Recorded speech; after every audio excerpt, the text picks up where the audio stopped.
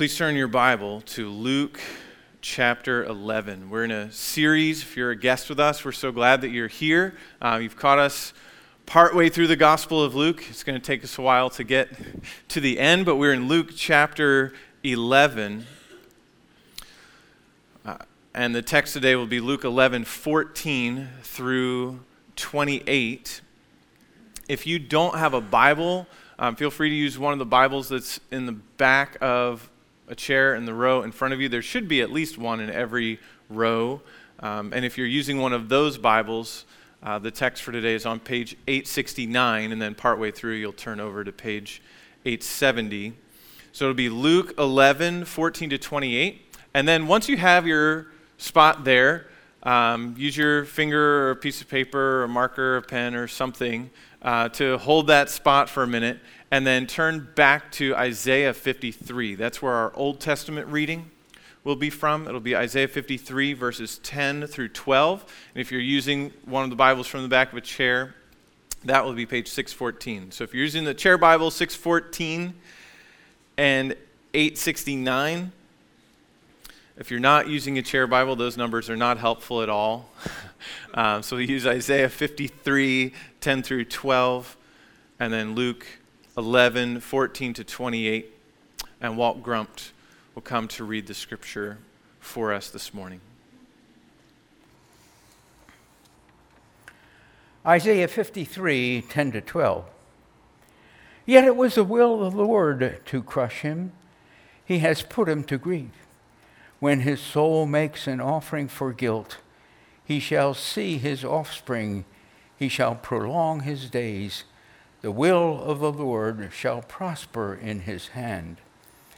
Out of the anguish of his soul he shall see and be satisfied. By his knowledge shall the righteous one, my servant, make many to be accounted righteous, and he shall bear their iniquities. Therefore, I will divide him a portion with the many, and he shall divide the spoil with the strong, because he poured out his soul to death and was numbered with the transgressors. Yet he bore the sin of many and makes intercession for the transgressors. Luke 11:14 to 28. Now, as he was casting out a demon that was mute, when the demon had gone out, the mute man spoke, and the people marveled. But some of them said, he casts out demons by Beelzebub, the prince of demons. While others, to test him, kept seeking from him a sign from heaven. But he, knowing their thoughts, said to them, every kingdom divided against itself is laid waste, and a divided kingdom falls. And if Satan also is divided against himself, how will his kingdom stand? For you say, I cast out demons by Beelzebub. And if I cast out demons by Beelzebub, by whom do your sons cast them out? Therefore they will be your judges. But if it is by the finger of God that I cast out demons, then the kingdom of God has come upon you. When a strong man, fully armed, guards his own palace, his goods are safe. But when one stronger than he attacks him and overcomes him, he takes away his armor in which he trusted and divides his spoil. Whoever is not with me is against me, and whoever does not gather with me scatters. When the unclean spirit has gone out of a person, it passes through waterless places seeking rest. And finding none, it says, I will return to my house from which I came. And when it comes, it finds the house swept and put in order. Then it goes and brings 7 other spirits more evil than itself, and they enter and dwell there. And the last state of that person is worse than the first. As he said these things, a woman in the crowd raised her voice and said to him, Blessed is the womb that bore you and the breasts at which you nursed. But he said, Blessed rather are those who hear the word of God and keep it.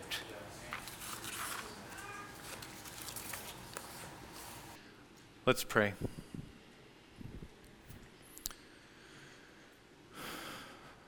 Father, we thank you for your word that reveals to us your Son, and that reveals to us that your kingdom has come and will come. And so we ask that even as we sit under your word now, that you'd help us to pray, your kingdom come, your will be done on earth as it is in heaven. And would you help us to play the part that you would have us to play, while seeing that Jesus is the one who is Lord over all. So would you do that good work in us? Would you use these moments to change us by your power that raised Jesus from the dead into the people that you want us to be for your glory, while we live this one short life on this earth. So would you help us now? In Jesus' name, amen.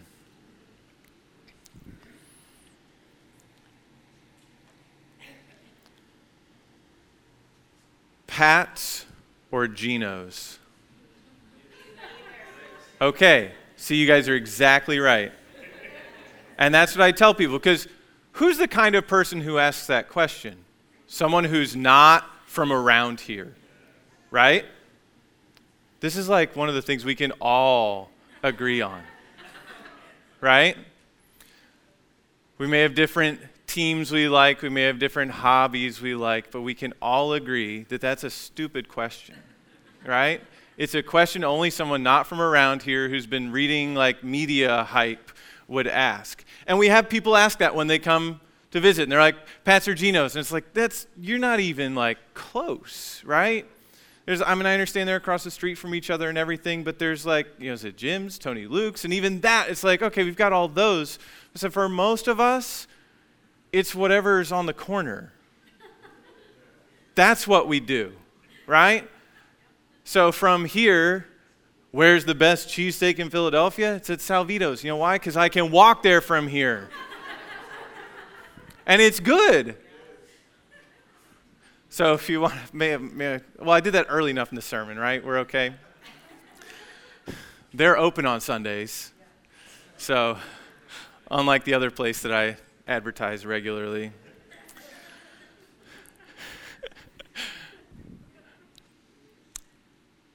So we know that is, like in logic, they call that a false dichotomy. All right? Pat's or Geno's is not a good question because there's way more than Pat's or Geno's available, okay? And even ones that are, dare we say it, better, right? But that's an example of the either-or fallacy. It's like, wait, you guys immediately like, neither one. Give me C, D, E, or maybe even F before one of those two. It's also known as the fallacy of the excluded middle. You've left something out that's an option. And you might even find examples saying like you can either be for God or against God and say, well, there's a whole category of people who don't feel one way or the other about God. But Jesus would say, no, sure, Pat's or Geno's, that's fine, but you're either for me or against me, right? We saw that in what Walt read to us in verse 23. Whoever is not with me is against me, and whoever does not gather with me scatters. The big idea from this text this morning is that we must side with Jesus and his kingdom. This is about the kingdom of God. Jesus said to them, if what I do in casting out demons isn't from the devil, but is by the finger of God, then the kingdom of God has come upon you. And if the kingdom of God has come, we have to do something about it. Everyone will respond one way or the other to the fact that the kingdom of God has come in Jesus, and we must side with Jesus and his kingdom. We're either for or against. We're either in or out. We don't have the luxury of saying neither. We don't have the luxury of saying, I'll take option C. It's A or B. One or the other. In or out. And that sounds bad to our cultural ears. We want limitless choices. We want all the options. We want an alphabet of choices.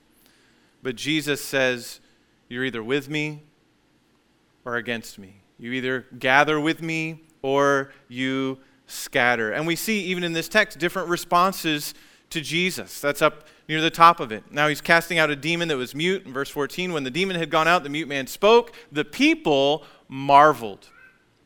And that's a pretty regular response that we see from the people. They marvel. They're going, this is amazing. This is not normal behavior. This isn't usually how this works. I mean, even when he was teaching in the synagogues, right? He teaches as one who has authority and not like the scribes, not like the regular teachers. He's different. So here we have the people marveled, but then we see two other reactions right away. But some of them said, verse 15, he casts out demons by Beelzebul, the prince of demons, while others, to test him, so here's the third response, kept seeking from him a sign from heaven. So you have the people marveling, but then you have some of them saying he casts out demons by Beelzebub, and then others seeking from him a sign from heaven. And in our text today, he deals with that first wrong response. Those who said he casts out demons by Beelzebul, by the prince of demons. He responds to that in our text for today. And then next week, in verses 29 and following, he answers that second response of those who are seeking a sign. He says, you're only getting one sign. It's the sign of Jonah. So we'll be talking about the sign of Jonah next week and what that means, what Jesus meant by that, and what their right response would be. But for today, we want to see the first problematic response and then learn what Jesus wants us to learn from his answer and then respond how Jesus would want us to respond. So this week he answers those who said he was serving Satan, and next week he's going to answer those who are seeking a sign. So that's what's going on. So in a way, this is kind of a one-point sermon today. Don't get your hopes up about it being short. Sorry. But Jesus is stronger. That's what we want to see. We sang it earlier this morning. We want to see together that Jesus is stronger. It's plain that he's stronger than the demon because he casts it out and it's gone out of him, and the mute man speaks. The one who before couldn't talk now talks, and everyone can see he is more powerful than that demon. And of course, he's already given his power like that to his disciples. We've seen that in chapter 9 and chapter 10 as he sent out the 12 and then sent out the 72. And you remember the 72 come back and like, even the demons are subject to us. And he says, I saw Satan fall from heaven. He says, I saw him fall from heaven. And then he goes on to say, nevertheless, don't rejoice that the demons are subject to you. Right? Rejoice that you belong to me. Rejoice that your names are in the book of life. That's something to be more excited about than any powers you can demonstrate over the demonic realm. But Jesus here demonstrates his power. He is stronger. And what does it mean that Jesus is stronger? It's not just this generic, like, thing that my dad used to do when we were kids. He can't do it anymore because we're all bigger now. But especially, my brother had some trouble with reality when he was a kid. And so, he's like 4 years old, and it's like, I'm stronger than you. To my dad, who's like 6'4", and at that point was in his mid-30s. It's like, yeah, you know what? You're actually early 30s. He's like, you're not stronger than me. Yes, I am. And so he would like have him down, like, my brother's on the floor, like this. And it's like, who's stronger? Me. It's like he'd pin him a little further. It's like, son, who's stronger? It's like, I am. It's like, who's stronger? And he'd finally be like, you. And then as soon as he would start to let him up, he'd use whatever force he had left, like wriggle out and see, I'm stronger. I tricked you. It's like, dude. So that's a tradition that I've carried on with our son. I can still do it. I'm 40 now. He's 10. I probably only have like a year or two left. All right, he's downstairs right now, and he's probably not going to watch this, so don't tell him. Which now like 20 people are going to tell him. So we've carried on the tradition, but my son is smarter than my brother. And so we still do it. And it's like, I have to use a little more body weight to hold him down now. And it's like, who's stronger? It's like, you are, Dad, okay. Jesus isn't stronger like that. I mean, he could be if he needed to be. But that is not the point, right? It's not just like, oh, look, I can keep you in a place. Oh, look, here's a fun game. Oh, look, let's just run a test. Am I still a little faster than you? Am I still a little stronger than you? There's no contest. It's not close. There's nothing that's going to happen that's going to change the dynamic. So like my brother's stronger than my dad now. It's just kind of the way that things work, right? And my son will be stronger than I am sooner than I would like that to be the case. But it's real, and it's coming, and that's not what it's like for Jesus. His power doesn't weaken, it doesn't go away, it's not mainly physical. Here he's exercising spiritual power because the kingdom of God has come in Jesus. When we say that Jesus is stronger, one of the things we'd want to say is what Jesus has said right in this text. If I cast out demons by Beelzebul, it's like, by whom do your sons cast them out? Therefore, they'll be judges. So there are some apparently who have some power to cast out demons, and the religious leaders aren't saying like, oh, look, they're just doing it because of Satan. They're just trying to do anything they can to discredit Jesus. But then in verse 20 he says, but if it is by the finger of God that I cast out demons, then the kingdom of God has come upon you. The kingdom of God is here. And the fact that the kingdom of God is here in this text, in the person of Jesus, demands a response. The kingdom of God has come because the King has come. He's here. He's at work. He's exercising his power. So he came in this time, and he tells us the kingdom of God has come upon you. And we also know that the King is coming again. And there's a way that we're still waiting, even though the kingdom of God began with Jesus being here on the earth and through his life, death, and resurrection, and then the sending of the Spirit, that there's a way that the kingdom is already here. We are painfully and consistently aware that it's not here in its fullness yet. It's one of the reasons that we still pray, like we saw from last week in the first part of Luke 11, that we pray, your kingdom come. It's a recognition that he has come. It's a recognition that he is king even now, and it's a participation in his kingdom as it expands, as people come under his sway and trust in him and recognize him as their king. And it expands in our hearts as we increasingly come under his kingship and recognize him as our king in every area of our lives. But it's still not complete. We're still waiting for him to come, but the king is coming again. And whether that coming again is good news for us or bad news for us depends on our response to the king now. The king who has already come and shown us more than enough to know that we should turn to him and we should trust in him. So the kingdom of God has come in Jesus, but what does that mean? What does it look like? It means that Jesus defeats and disarms the devil. And this becomes really, really good news for us. Because this isn't just about something that happened in the past and like, okay, but it's tough now.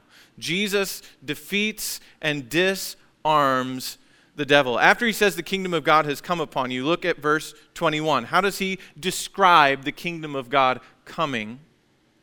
He says, when a strong man, fully armed, guards his own palace, his goods are safe. But when one stronger than he attacks him and overcomes him, he takes away his armor in which he trusted and divides his spoil.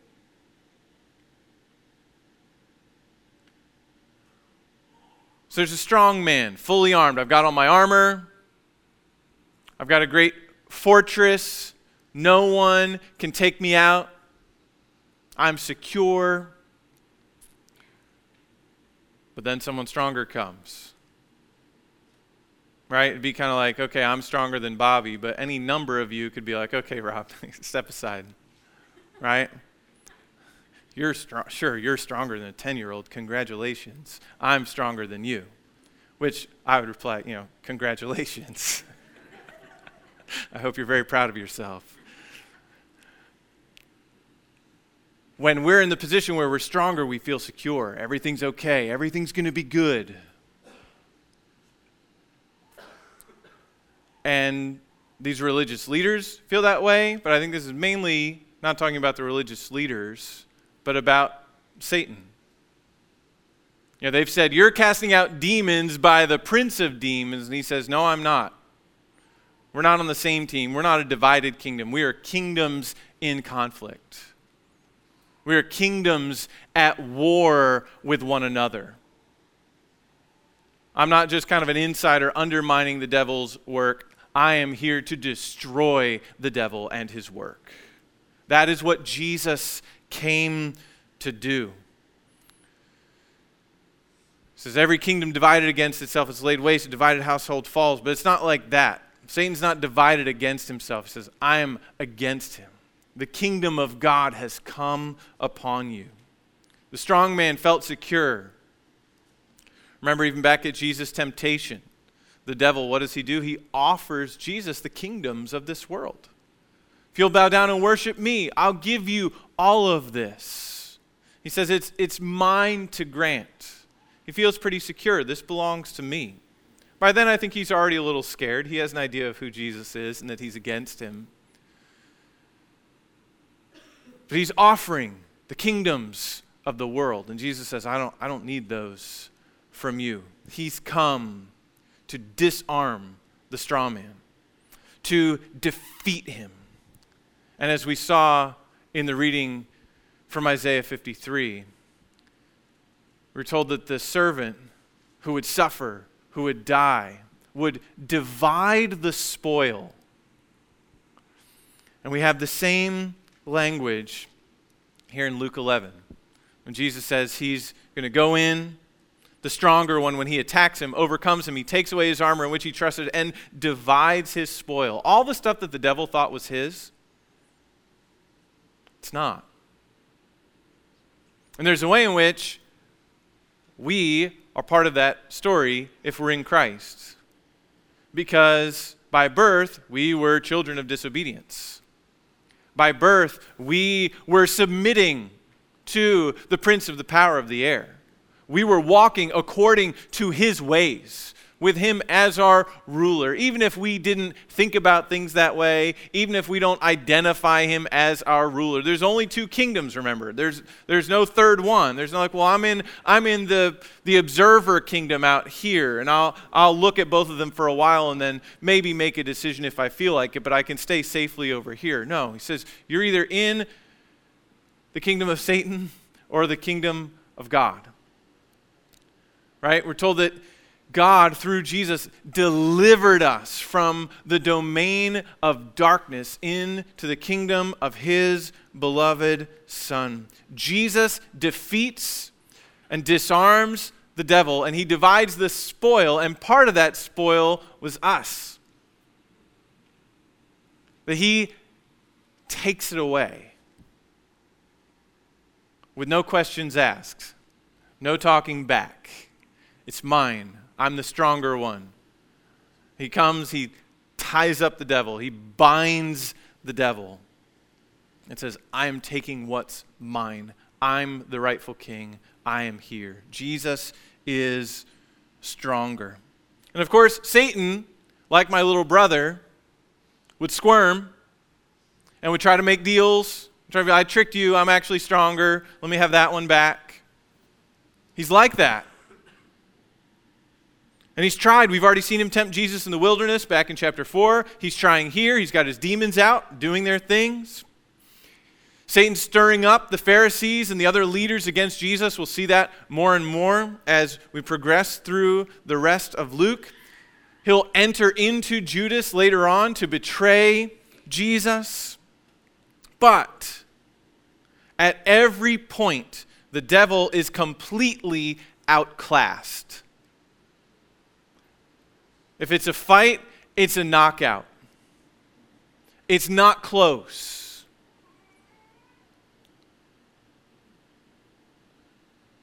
There's no the devil's this strong and Jesus, he edged him out this time and we'll see what the next battle's like. No. Satan is crushed. His head is crushed as Jesus is crushed for us on the cross. That's from all the way back in Genesis 3. We have that first promise that the seed of the woman would crush the head of the serpent. We already referenced in Luke 10, just the last chapter in here, where Jesus said, I saw Satan fall like lightning from heaven. Hebrews 2, where we read from earlier today, says that Jesus came and partook of the same things, flesh and blood with us, so that through death he might destroy the one who has the power of death, that is the devil, and deliver all those who through fear of death were subject to lifelong slavery. We were slaves to sin and to Satan before, but not anymore, because we have been delivered by Jesus, who destroyed the works of the devil through death. He did it through death. This is the other thing that makes it different from I'm just going to flex my, why do I even do that? I'm just going to flex my muscles and show that I'm stronger than you. Jesus flexes his muscles by spreading out his hands and giving himself up for us. Colossians 2 says, and you who were dead in your trespasses and the uncircumcision of your flesh, God made alive together with him, with Jesus, having forgiven us all our trespasses by canceling the record of debt that stood against us with its legal demands. This he set aside, nailing it to the cross. And what did he do? Colossians 2:15, he disarmed, sound familiar? The rulers and authorities, and put them to open shame by triumphing over them in him.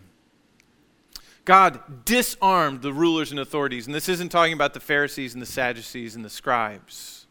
This is talking about rulers and authorities in heavenly places, in the spiritual realm. We know that from a text we'll look at a little later in Ephesians 6. In Jesus, God disarmed the rulers and authorities. He put them to open shame. He triumphed over them in Christ on the cross. What looked like his defeat was his greatest victory. And before that moment, when Jesus was with his disciples, in John 12, Jesus said, now is the judgment of this world. Now will the ruler of this world be cast out. He says, I'm throwing him out of the house. He's the strong man who feels secure in his house. It's like, hey, you're done. You can go away now. You can stop it. 1 John 3:8, the reason the Son of God appeared was to destroy the works of the devil. This is what he came to do, and he accomplished what he came to do. Because he's stronger than the strong man.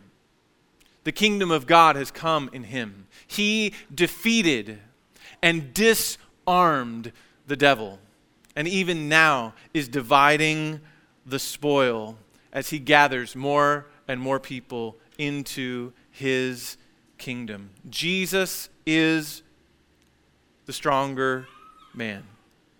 He's the king. And he's delivered a people through his death. And he has destroyed the works of the devil. And one day the devil will be completely destroyed. It's what he came to do, and he will do it. We read at the end that the devil and all his angels are cast into the lake of fire. No more to bother God's people. This is who Jesus is. He may not be the Jesus we're used to thinking about, but he's the one who comes conquering and to conquer. And he conquered through his own blood. And we, as his people, conquer through the blood of the Lamb. And so what about responding to Jesus then? It's like, okay, this is who he is. How do we respond? How do we get in on this? We're saying there's only two kingdoms. And we're either in it or we're not. We're either with him or we're not. How do we get in on this? Well, we get in on this by grace. None of us deserves to be in on this. We were all part of the devil's kingdom by birth, and not just by birth, but by our practice. Even if we grew up kind of having an idea of Jesus being the king, our hearts rebelled against him in 1,000 ways. We deserve his righteous wrath, but we get in on this by grace through faith in Christ alone. This one who has disarmed the strong man has delivered us by his life, death, and resurrection. So how do we respond to Jesus? First, we must side with Jesus. We must side with Jesus.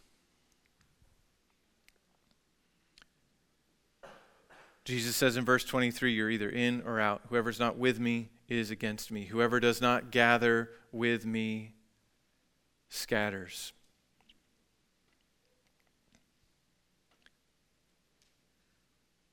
There's no middle ground with Jesus.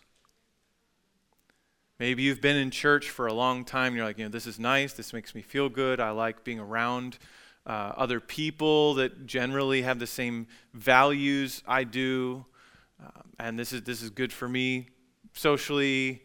I'm glad to be here with you guys, but I'm not quite in it like all the rest of you. Jesus would call you, come. Give up on your own way. Your own way will not work. It might feel like it's working now, but it will not work. You will not be able to stand in the judgment when Jesus comes again. Because when he comes again, his conquering won't be through his death. It will be through his strength.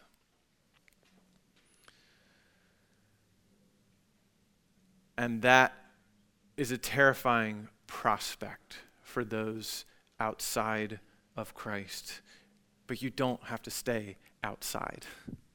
You can side with Jesus today. Not because you finally made the right decision, because you recognize, yes, I've rebelled against his kingship. I realize there's only two choices. I can't belong to one kingdom and the other at the same time. There's no third way. You must side with Jesus. That happens by God's grace as a gift but it happens as you realize your sinfulness. Yes, I have sinned against a holy God, and I deserve his wrath. But then we recognize that God loved us. God loved you in such a way that he wasn't content just to destroy us, but he sent his son.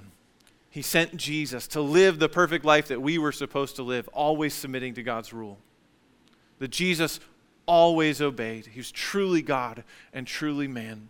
And he lived on this earth in accordance with God's law, fulfilling the law for us. And then he died on the cross in our place, taking all our sins in his body on the tree, so that everyone who trusts in him, turning from their sins, will have life with him both now and forever. Because he didn't just stay dead. On the third day, he rose from the dead, showing his power over death and over the one who had the power of death forever. So that we could sing earlier today, "Oh death, where is your sting? Oh hell, where is your victory?" It's gone. Because Jesus is the King. So there's no middle ground with Jesus. And these last few verses of our text help us understand that. We go, okay, I've got to side with him. But we really do. It's not even about having your life cleaned up. That's the point of verses 24 through 26. Jesus kind of tells this story, right after saying, "You're either with me or against me. Whoever doesn't gather with me scatters." It says in verse 24, "When the unclean spirit has gone out of a person, it passes through waterless places, it passes through desert, dry places, seeking rest, and finding none, it says, 'I will return to my house from which I came.' And when it comes, it finds the house swept and put in order. Then it goes and brings 7 other spirits more evil than itself, and they enter and dwell there. And the last state of that person is worse than the first." So Jesus is saying it's possible to have a demon cast out and think we can remain neutral. Right? It's like, I don't want that power in my life anymore. I want to be rid of it. And maybe somehow we actually are. But it's not just about being free from whatever demons plague us. It's about being with Christ. It's about belonging to Christ. It's about being part of his kingdom. And so verses 24 through 26, especially the way they follow verse 23, help us understand that there's no middle ground. There's no just like, well, I've gotten away from the devil, but I don't want to be all in with Jesus. I like my kind of cleaned up life like this. Jesus says it's not going to end up like that. He says that the demon's going to come back and bring more. The idea of 7 is fullness, completion. He's bringing a whole group. It's a party next time. But it's not a party for the person they're working on. So we cannot stay neutral. There's no middle ground. You're either part of his kingdom or against his kingdom. You're either participating in his kingdom work or you're pushing against his kingdom work. When it comes to Jesus and the kingdom of God and the kingdom of Satan, there's no Switzerland. Right? Switzerland somehow always stays neutral. There's no Switzerland in the heavenly realms. You can't be there. It doesn't work. You will be drawn in. You think back to the world wars. They were the only ones that could, but so many people tried to, we're not going to be in this, right? And then we're subjugated. It happened to most of Europe. They're not doing it to us. And all of a sudden you're under their thumb. There's no middle ground. There's no Switzerland. You cannot remain neutral. You're either for Jesus or you are against him. And you want to be on his team. You want to be part of his kingdom. So we must side with Jesus in a once-for-all way. And if you're here and you've never crossed over. You can cross over today by faith. You can trust him. He will receive you. And he won't chide you for all the years that you were working against his ways. He won't chide you even for all the years you sat in church listening to the gospel and not responding in faith. He's not like that. He says, come, and you'll find rest. You'll find life. So we must side with Jesus in a once-for-all way. But for those of us who say, well, I'm on Jesus' side, we must side with Jesus in an ongoing way, day by day. So we side with Jesus, but we also must submit to Jesus. As he's saying all these things, and he's so powerful, he's so wise, a woman in the crowd calls out, "Blessed is your mom," right? She had to be the best to raise someone like you. You are every parent's dream. Blessed be your mother. And Jesus doesn't say, no, my mom's not blessed. We know from earlier in Luke, his mom was greatly blessed by God's grace. But Jesus does offer a corrective. He says, blessed rather are those who hear the word of God and keep it. This is what it means to receive the kingdom. We don't just say with the crowds, wow, Jesus, you are amazing. No, we say Jesus is king. And if he is the king, we must treat him like a king. Not in the give him the royal treatment kind of way. Like, oh, he needs lots of nice things given to him. Let's give him grapes. Who's the grape giver? Not like that. Rather, we obey his commands. If he's our king and we have pledged our loyalty to him, we are his glad subjects living under his rule. When he says, this is what I've called you to, and I'm speaking when he says that clearly from his word, we don't try to wriggle our way out of it. We don't try to figure out a way around. We don't try to figure out how this certainly can't apply to me in my situation because it's different and you surely don't understand. When he's told us clearly, this is what I'm calling you to do as someone who belongs to me, we obey. So for those of us who say, yes, I'm siding with Jesus, in what ways are we saying in our lives, Jesus, I'm so glad you're my Savior, but I need to be king in this area of my life. I'm so glad you died for all my sins, but I really need to hang on to this one because of the comfort that it brings me, because of the pleasure that it brings me, because of the power that it brings me, because it would just be too hard to fight against this. Jesus is our Savior, and he is our King. We must side with Jesus and his kingdom once for all and day by day. Because yes, Satan is the strong man in this story, and Jesus is the one who's stronger and destroys his works and ultimately will destroy him, and Satan is still active today. Right? We don't read this story and go like, oh, well, he cast him out, he destroyed him, it's all over. Everything's fine. There is no real spirit realm even to worry about anymore. That would be a big mistake. That is not what the New Testament teaches. That would be, to use a fancy theology word, would be an over-realized eschatology. If you're like, I have no idea what that means, that is totally fine.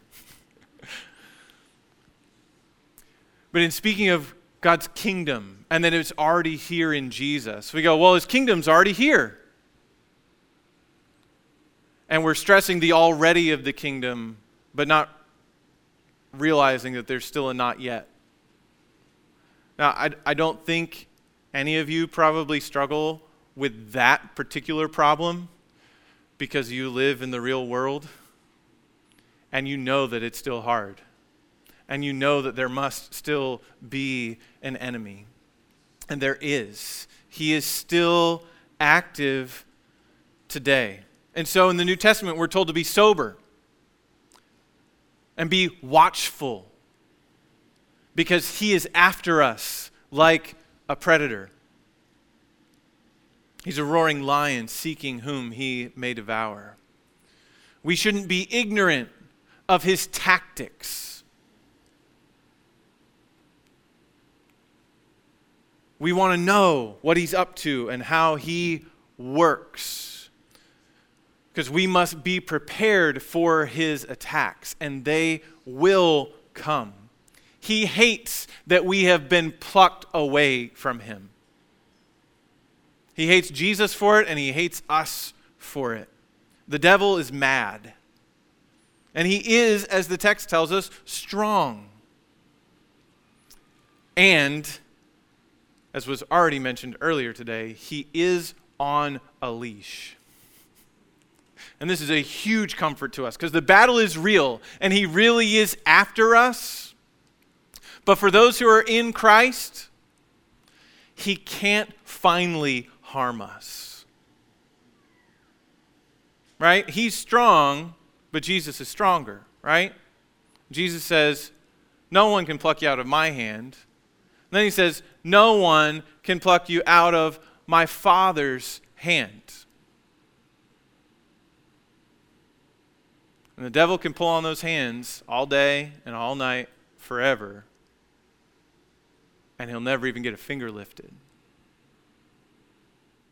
Again, this isn't like a struggle where it might take me a few seconds to get my son pinned, right? Where it's like, oh, okay, that was a good one. Okay, but I'm still a little stronger. That's not how it works.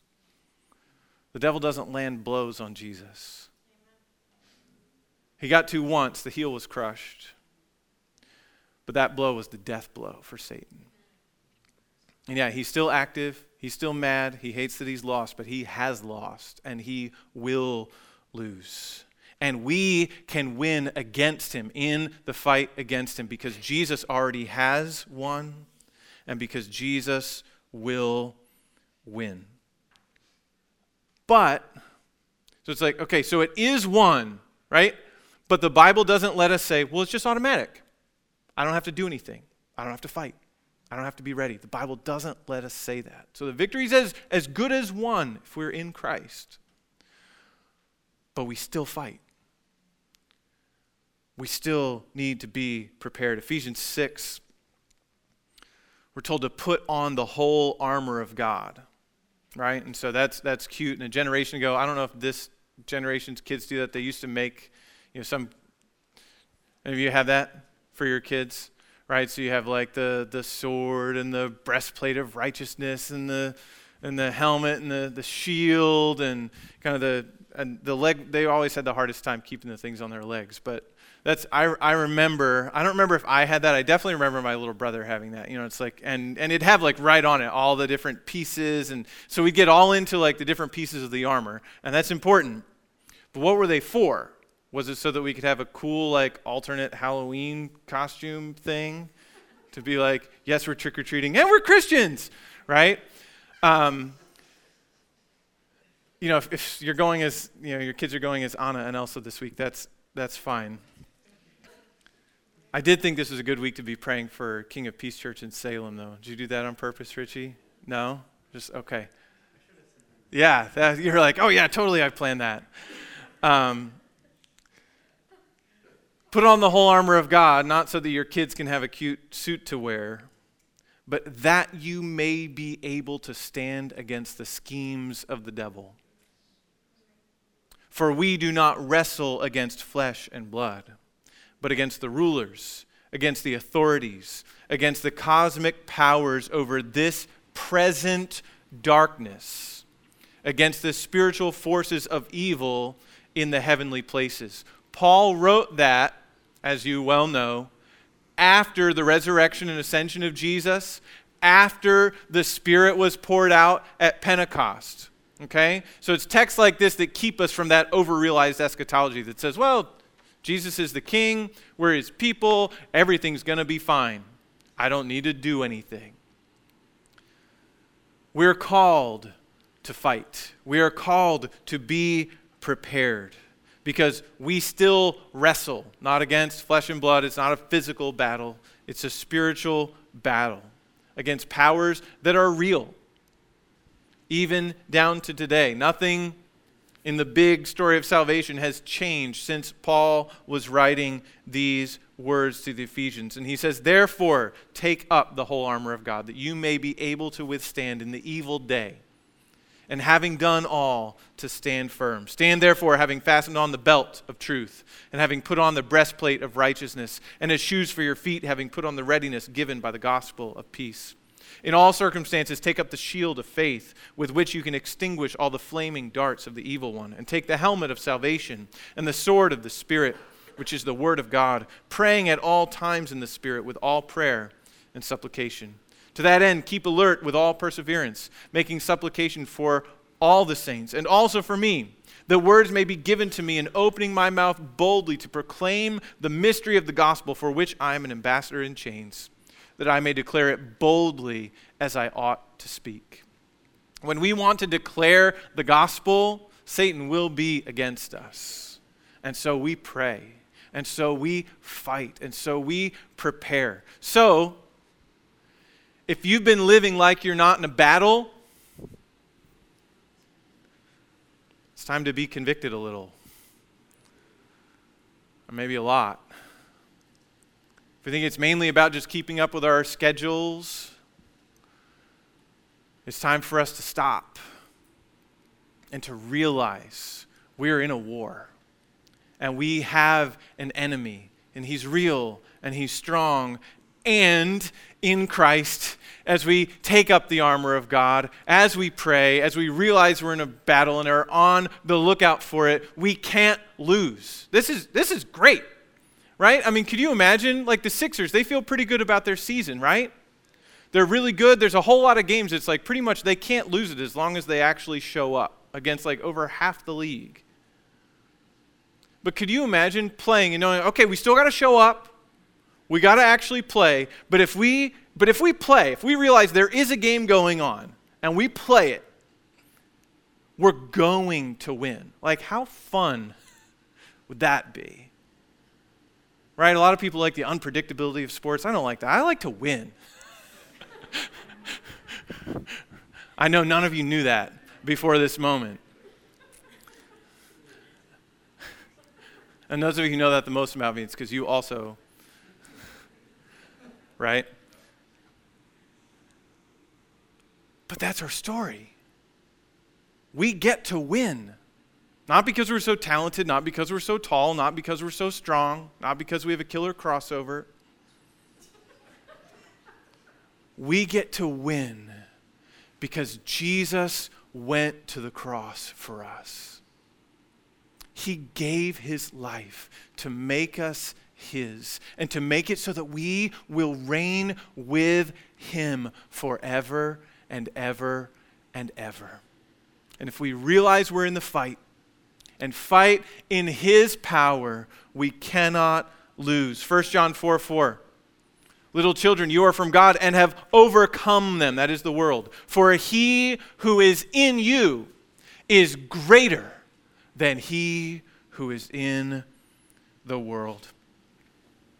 Revelation has, so we could just like read a whole bunch of Revelation and be like, yes, yes, yes. So go home and do that. Revelation 11:15 says, then the seventh angel blew his trumpet. And there were loud voices in heaven saying, the kingdom of the world has become the kingdom of our Lord and of his Christ, and he shall reign forever and ever. That is true. Those are God's words to us. This day will come. And so whatever fight we're facing today that feels insurmountable, it's not. It doesn't mean that everything's going to get better right this minute. Everything's going to go our way. But we cannot lose. So let us side with Jesus. Let us submit to Jesus. He is our King, and He's the conquering King. He is conquered by His blood, and He will come again to gather all His people, all those spoils, home to be with Him forever, with no sorrow, no sin, no sickness, no death, when He completely destroys the one who has the power of death, because Jesus is stronger. Let's pray. Oh God, thank You that this is true. That we don't fight wondering if we're going to make it, because You have us and no one can take us out of Your hand. God, would You assure us by Your Spirit of the truth of Your word and the power of Your Son to save? Would You help us? Would You convict us where we need to be convicted and where we're just kind of floating through life? Perhaps with our own priorities rather than the priorities of Your kingdom. As we're floating through life, not recognizing that we are in a war and we have an enemy who would seek to destroy us. Would You open our spiritual eyes to see the battle that rages all around? But would You help us never to be overwhelmed? Help us not to focus on Satan and his power, but to see Jesus, who has conquered and will conquer, and to cast ourselves again on You, and to live each day in the strength that You supply, living for Your glory, even while we wait for Jesus to come again. Oh, would You do this work in us for Your glory, for our joy. In Jesus' name, amen.